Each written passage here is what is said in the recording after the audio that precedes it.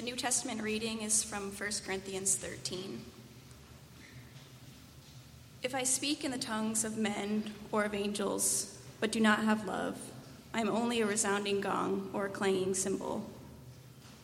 If I have the gift of prophecy and can fathom all mysteries and all knowledge, and if I have a faith that can move mountains, but do not have love, I am nothing. If I give all I possess to the poor and give over my body to hardship that I may boast, but do not have love, I gain nothing. Love is patient, love is kind. It does not envy, it does not boast, it is not proud. It does not dishonor others, it is not self-seeking. It is not easily angered, it keeps no record of wrongs. Love does not delight in evil, but rejoices with the truth. It always protects, always trusts, always hopes, always perseveres. Love never fails, but where there are prophecies, they will cease. Where there are tongues, they will be stilled. Where there is knowledge, it will pass away. For we know in part and we prophesy in part, but when completeness comes, what is in part disappears. When I was a child, I talked like a child. I thought like a child. I reasoned like a child. When I became a man, I put the ways of childhood behind me. For now we see only a reflection as in a mirror, then we shall see face to face. But I know in part, then I shall know fully, even as I am fully known. And now these three remain: faith, hope, and love. But the greatest of these is love. This is the word of the Lord.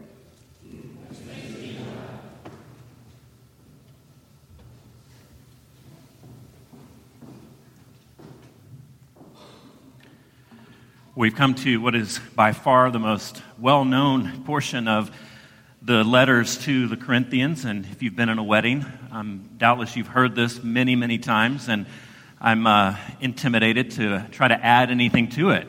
Maybe we should just read it slowly over and over and let the words sink in.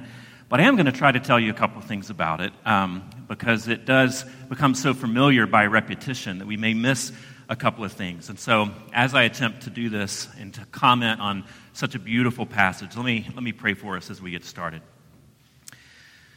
Father, as we encounter your word this morning, we recognize that these are not mere words, but this is the word, that your Son inhabits these words. Lord, I pray that we would each meet him. Wherever we're coming from this morning, whether we are a stranger to this place, whether we are coming back to this place after a long absence, whether we are surprised that we find ourselves in a place like church this morning, or whether this is our regular spot, I pray that we would encounter you, and that you would encounter us, and that you would meet us where we are, in the midst of our brokenness, in the midst of our loneliness, in the midst of our lovelessness. I pray that you would be love for us, and that you would inhabit our hearts with love, that you would inhabit this church body with love, and that it would change us, that it would make us to be more loving as people and as a community. And we pray that you would guide us as we seek to understand your word. We pray in Jesus' name. Amen. So I was on Facebook yesterday and scrolling through, and of course, the perfect illustration comes up just in time. Saturday, there was a meme about love, and it was 3 vials, if you can imagine, in a sort of scientist type of vials. There was three of them, and they were talking about how different emotions affect our neurotransmitters and the chemicals and hormones in our brain. And so there were 3 vials of dopamine and serotonin and then oxytocin. And it then flashed different emotions. So anxiety, you saw the blue dopamine vial was way down. Only about a fifth of it was filled, and the rest were empty. Depression, there was a little bit more dopamine and a little serotonin, but not very much. Because when you don't have those types of chemicals, when you're low in serotonin, you're prone to depression. Now with happiness, The green serotonin vial gets filled up, but all the others are empty. But then love. Love pops up on the screen, and all three fill up to overflowing. Dopamine, serotonin, oxytocin. Now, this is probably an oversimplification. I'm not sure. There's some doctors here that could probably tell us. Probably an oversimplification, but science has shown us that love does, in fact, activate these three chemicals in a uniquely powerful way. A researcher asked newly in-love couples to have their brains examined, and they discovered that many of them had the same high levels of dopamine that cocaine users had.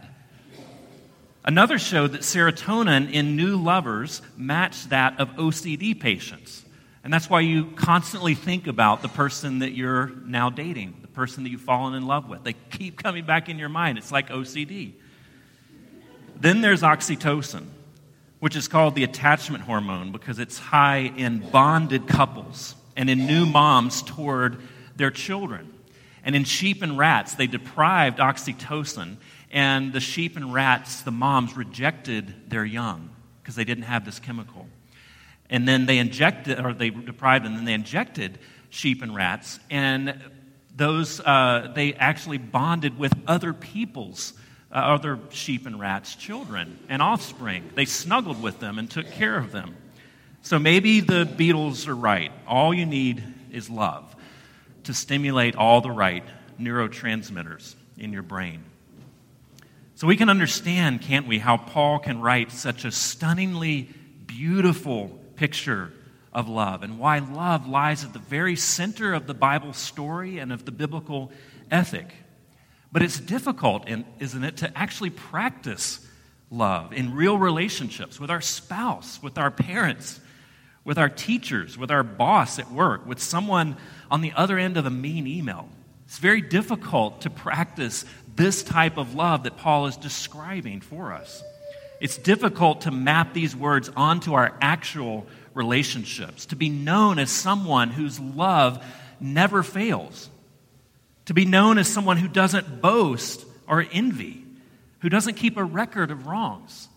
These people are special, right? Because this is so difficult. You notice when a relationship of yours doesn't keep a record of your wrong because it's so seldomly accomplished. And it's also difficult because we talk about love in sort of sentimental ways. We're much more cavalier about it. I really love going to the beach. I love Thanksgiving. I love a good coffee. I love beer. I love my new iPhone. We toss this word love out about many things that sort of make it cavalier, or we sentimentalize it. So we come to 1 Corinthians 13, and we think that when the Corinthian church received this letter, that they would respond the same way that we do. We would expect them to act like we do. Aren't these words sweet? We should put them in our wedding. We should put them on a Hallmark card. We should tack them up in our bathroom so we'll be reminded about the ever-present nature of love, and we should aspire to that. And there's nothing wrong with doing any of those things, right? But the Corinthians would have heard these words very differently. Not just a generic ode to love that Paul writes here in the middle of this letter, but he's saying this is what is missing in your church, Corinthians. Love is the antidote to everything that is going wrong in the Corinthian church. These divisions and strife and infighting, love is the solution. Now, I want to share just 4 things about you, and they're quick. First of all, love is the ground of meaning. Love is the ground of meaning. What Paul is saying here is that spirituality without love is nothing. Spirituality without love is nothing. The Corinthian church was a church of extremes. They had these spectacular, sensational things going on in Corinth. Prophecy, tongues, miracles, generous giving to the poor. They're extreme in that. But they're also extreme in their divisions and in their competitiveness, in their pride, and in their jealousy. And in verses 1 through 3, Paul drops the hammer on them. He says, if I speak in tongues of men, in other words, like you are, Corinthians, or of angels, but do not have love, I am only a resounding gong or a clanging cymbal. Now, if you're older here, you probably remember the Gong Show. For the younger among us, like myself, it's kind of like America's Got Talent. This was a talent show. But if the contestant came out and they really stunk, the judges would hit this gigantic gong in order to say, nope, move on, we don't want any more of this. Well, that's what Paul is doing here with all of the Corinthians' impressive spiritual gifts and talents. He's saying, you know what? You're out of here. The gong is coming out. And he goes on, if I have the gift of prophecy and can fathom all mysteries and all knowledge, and if I have faith that can move mountains, but do not have love, I am nothing. If I give all I possess to the poor and give over my body to hardship that I may boast, but do not have love, I gain nothing.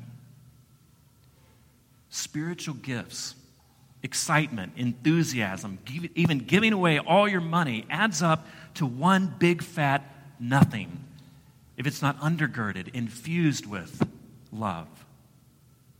There's nothing wrong with these other things. Love is not a replacement for them, but love is the ground of their meaning. Reinhold Niebuhr has this great quote, 20th century philosopher and theologian, and he says, any justice that's only justice soon degenerates into something less than justice. Justice is rescued only by something deeper and spiritually richer than justice, namely love. For us, practically speaking, we can be knocking it out of the park in our spiritual disciplines, our spiritual duties, going above and beyond just tithing. Every time there's a need at church, you show up. You're the one that fills it. You're dependent upon. And we can still do all of that and be spiritual disasters. You can be an expert in church history. You can quote the Bible right and left. You can know all of the right theology. You can talk about any biblical topic with expertise, but if it's not done with love and in love and for love, you can inflict great damage upon others in the church. And for us as a body, we can have a whole lot going on. We can be busy, we can be noisy, and it can be pointless. Paul can be standing in the back of our auditorium with a big gong and telling us that all of our running around and busyness is pointless because it's loveless, and we should consider that. This passage really is a spiritual audit for us. How are we doing? What are we about? What motivates us when we get up in the morning? What are we striving for at work, at school, at church? Is it to give ourselves away to others and to the world in love, or is it to bank some sort of meaning, something for ourselves, to accrue accomplishments so that we can have something to point at, to know that we're something? Without love, we're just waking up every morning and banging a cymbal over and over. We're making a lot of noise, but nothing will outlast us without love. Now, these are very difficult words, and it might get a little bit harder before it gets easier. First of all, love is the ground of meaning. Then, verse 8, that love is eternally significant. Paul is telling us that these spiritual gifts that are practiced in Corinth are transitory. All of these things that they're so proud of and slapping each other on the backs about, they're transitory. They will come to an end, but love never ends. He's not just writing this letter and then all of a sudden has this thought, maybe I should say something about love. I'm going to write this beautiful poem to love that's not in the context of the rest of the letter. It actually fits exactly in what he is trying to accomplish and what he is trying to point out.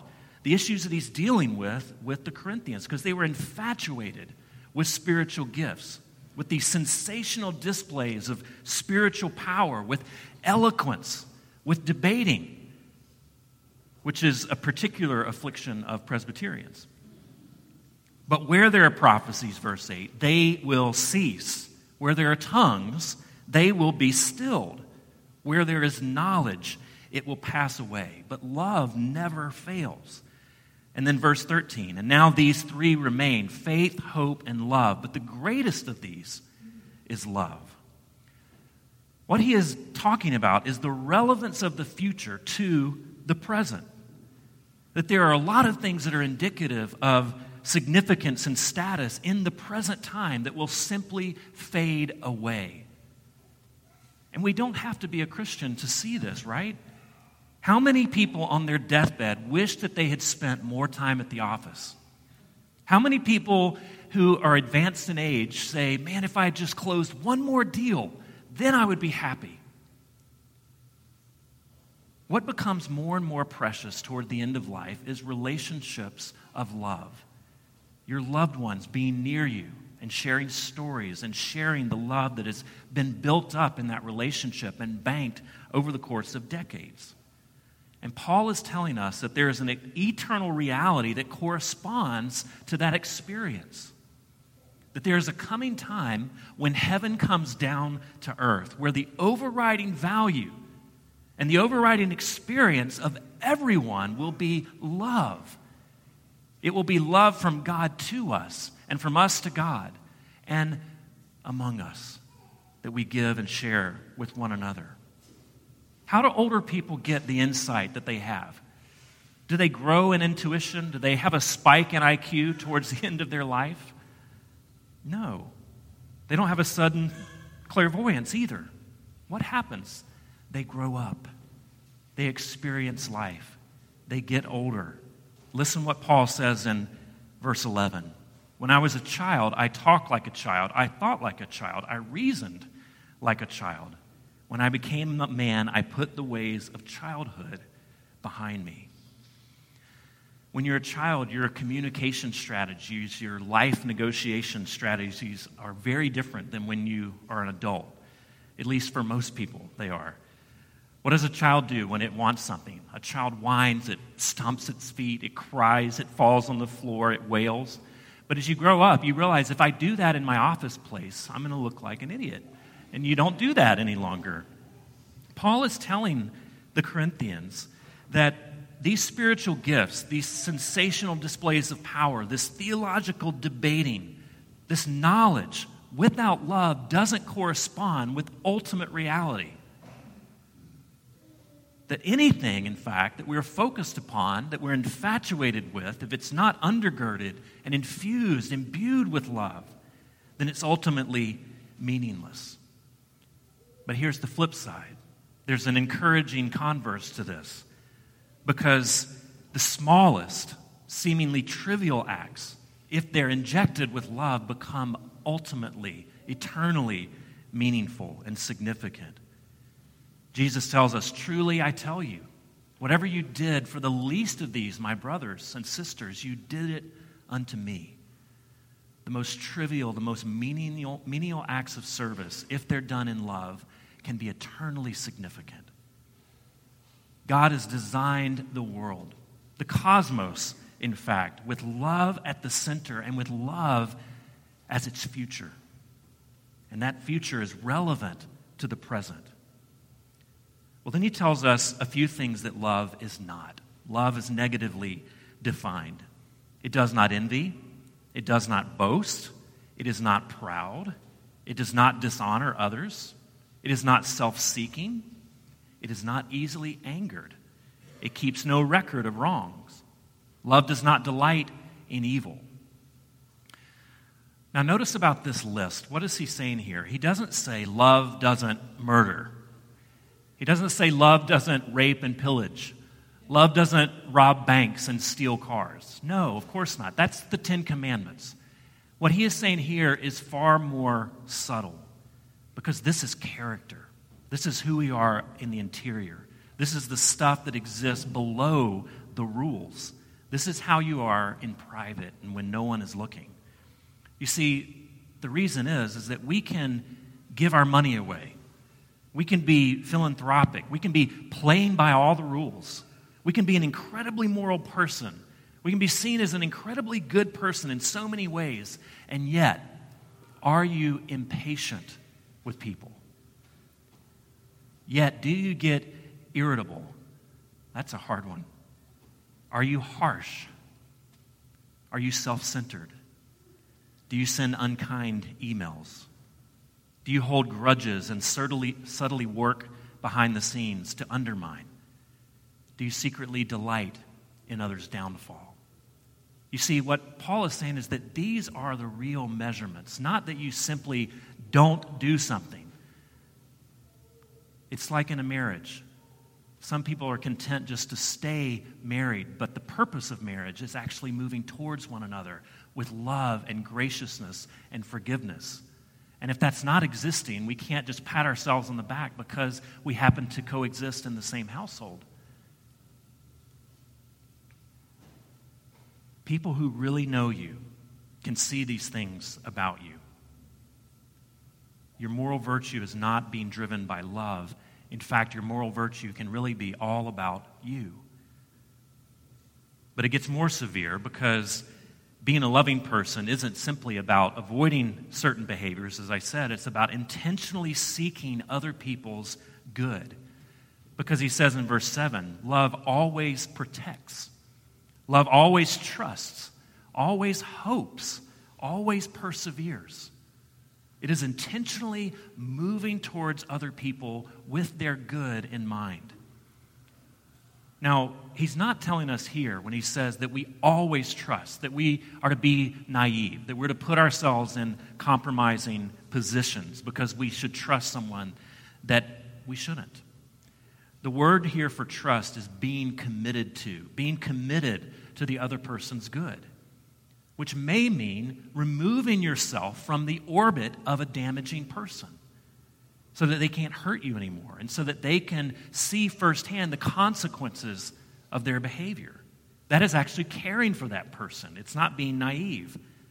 It can mean speaking the truth to someone. Now, we got to be careful here because you haven't been around the church very long if you haven't heard that verse, speaking the truth in love, as a pretext for someone clobbering you with their truth, their version of the truth. For your own good, I'm going to tell you all the terrible things about yourself. For your own good, I'm going to tell you why you should see things my way. But I'm just speaking the truth in love. No, this is not what he's talking about. It's not harshly, not relishing the opportunity to finally let someone have it, but patiently, with hope, seeking someone's good with your words, choosing to speak with them candidly and directly for their good. This is exactly what Paul is doing in this letter. He is being very direct and very candid. He is calling the Corinthians out on their hypocrisy. But he is doing it because he loves them so much, and it's for their good. So love is the ground of meaning. First of all, love is eternally significant. Love is negatively defined. And then finally, love as a person. In order to love this way that Paul is describing, you have to meet the one who is love. 1 John 4, whoever does not know love does not know God, because God is love.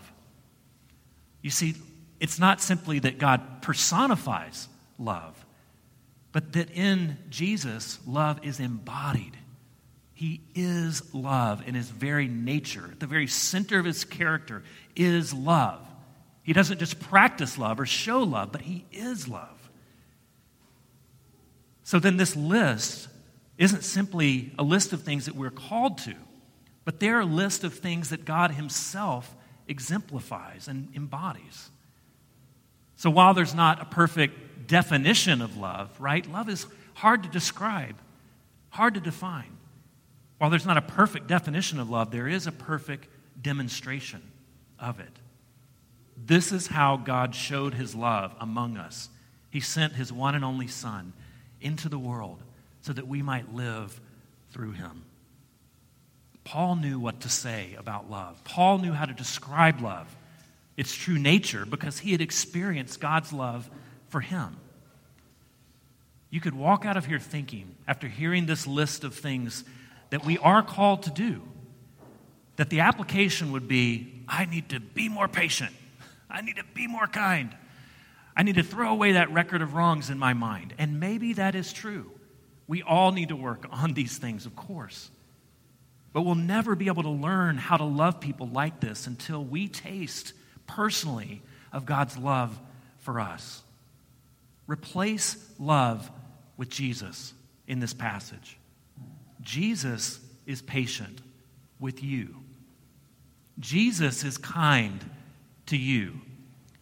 Jesus is not easily angered by all of the ways that you live apart from him, and maybe even shake your fist at him. Jesus keeps no record of your wrongs. Think about that. Jesus protects you. Jesus has hope for you. His love perseveres for you, even in the midst of your brokenness and your failure and your sin. Because you see, Jesus' love for you isn't based upon your loveliness. So you can be empowered to move towards other people who aren't lovely, who are actively unkind to you, or maybe even irritating. Sometimes that's the hardest. What you need this morning isn't simply to be more patient, to be more kind, to put other people's actions and words in the best possible light. What you need, what I need, what we all need is we need more Jesus. We need to see and to personally taste and experience his love for us again and again, because we only love because he first loved us. Let's pray. Dear Jesus, as we move into this time of confession and then partaking of the Lord's Supper together, we pray that you would let us see how deeply we are loved, how deeply we are embraced, that your love is indeed higher and richer and broader and more unique and more powerful and more strong than we can possibly imagine. And I pray that as we leave here, that our first instinct wouldn't be to just try harder to be more loving, but that we would sit in your love, that we would bathe in your love, that we would come to know your love, and that it would change us from the inside out, that we would find ourselves being more loving just out of instinct because you are at work in our hearts and in the life of this community. We pray that that would be true. In Jesus' name, amen.